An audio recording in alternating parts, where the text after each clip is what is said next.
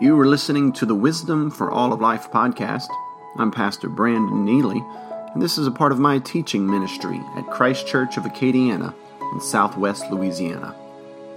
This podcast is dedicated to the wisdom literature of Scripture, and every weekday morning we take a look at a different verse.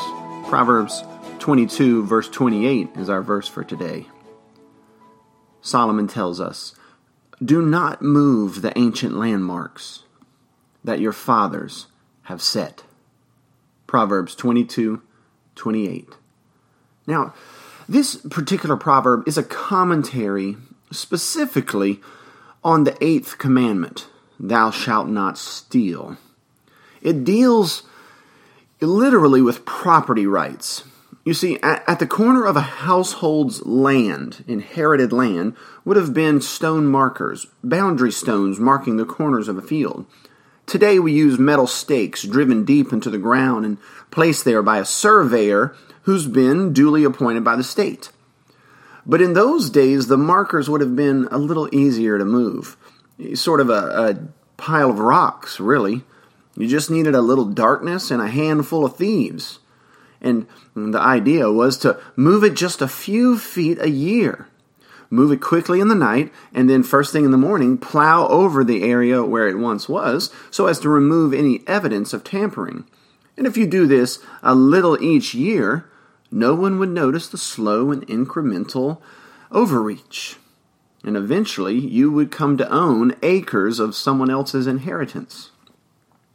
This type of slow theft was called removing the landmark. This fairly common problem among the ancients became over time a sort of a literary metaphor for moving any sort of boundary, for moving a landmark of history or morals or sound doctrine.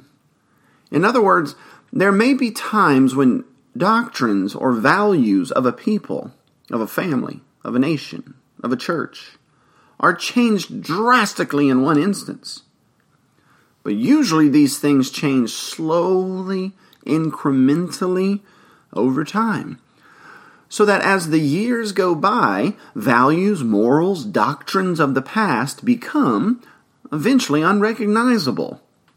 The lines, the clearly defined lines between truth and falsehood, between good and bad, between beautiful and ugly, just get blurry and then slowly drift. And no one notices. Today, there are many who would blur the lines between the once-for-all delivered faith of the Scriptures and the New Age, or American pragmatism, or existentialism. The lines between that which is true and that which is false get blurred, and slowly, generation after generation, drift. This has two effects, of course. One is that simple people don't see it. They aren't educated in history. They are instead educated by those who have removed the landmarks.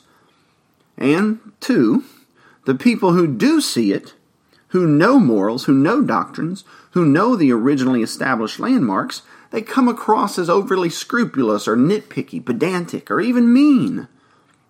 They seem as though they are making mountains out of molehills. Now, this proverb also has a relationship to the 6th commandment, "Thou shalt not kill." Why? Well, because to remove the landmarks of a society, of a church, of a nation, of a people, of a family, can very well lead to its demise. To move the lines of a church, for example, to move the lines from off of God's Word to some other standard of so-called truth, well, it's to kill the church. And that's why this particular landmark proverb is not only associated with the command, "Thou shalt not steal," and that's its literal sense, but metaphorically it's been used and associated with "Thou shalt not kill." To move the landmarks is to eventually destroy the people. If you want an example of how this is done, just take a look at government school textbooks. Look at the ones that you have today and compare them with textbooks in the 80s or the 50s. Or go back even to the 19th century if you'd like. You'll see that that which would have been thought abominable in the past is now taught dutifully as a matter of justice and love. That which was once thought to be evil is now considered to be righteous. And the Christian pastor who warns against handing your children over to the state, like myself, is thought to be an extremist. The landmarks have been moved in the night, and few notice, and few care. Or look to the sphere of the church, if you would, the doctrine of election, the doctrine of hell. These doctrines seem almost extreme and absurd.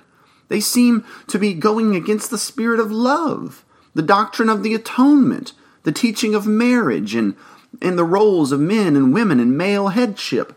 These things, which make for basic historical and biblical Christianity, are being challenged at every turn.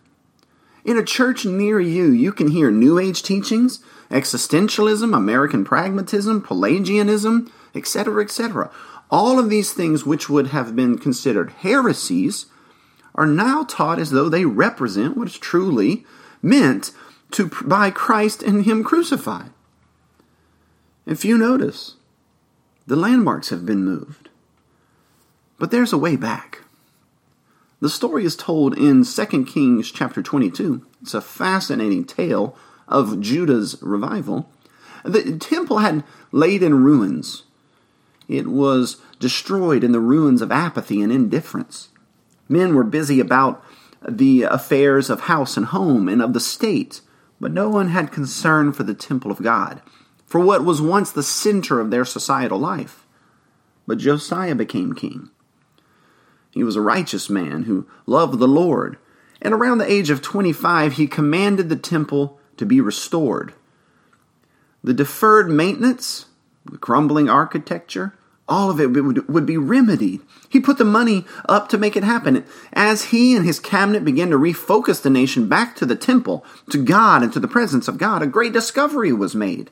In the ruins of the temple, in the ruins of indifference, the Bible was found.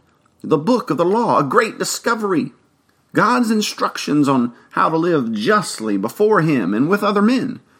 Now when Josiah, who was king, read this book, he tore his robes in great mourning. It was as though in one instance he realized just how far the landmarks had been moved over time. He then set about to right the wrongs, to restore the tithes, the festivals, to reorient national life again around the Word of God, around His temple, around the festivals, around His future coming Messiah, and great revival and blessings flowed. This is still possible, even in our nation. God brings life out of death. He brings light out of darkness. He makes a people to Himself in the wilderness. He makes water flow from desert rocks. And He can very quickly restore the landmarks of your family and of our nation. But He would do so, and He always does so, as men, leaders, heads of households, pastors, kings, take up His word. Take up His word even from amidst the ruins, dust it off, and begin to teach the words of it and to enforce it. That's the purpose of this podcast, honestly. And I hope you are inspired by Josiah to do the same thing for your sphere of leadership. Pick up the Word of God. Dust it off. Find out where the landmarks are for your life. And teach them, enforce them, and hand them down to those who come after you. This has been another episode of the Wisdom for All of Life podcast. I'm Pastor Brandon Neely. Would you share this? Would you rate it on iTunes? And also, hey, if there is a proverb or a verse in Ecclesiastes or Job that you'd like me to focus in on, why don't you give me a text or send me a Facebook message or anything like that? I'll be glad to tackle it for you. Until next time, if the Lord has called you, He'll equip you, He'll protect you, and He'll bless you along the way. Have a great day.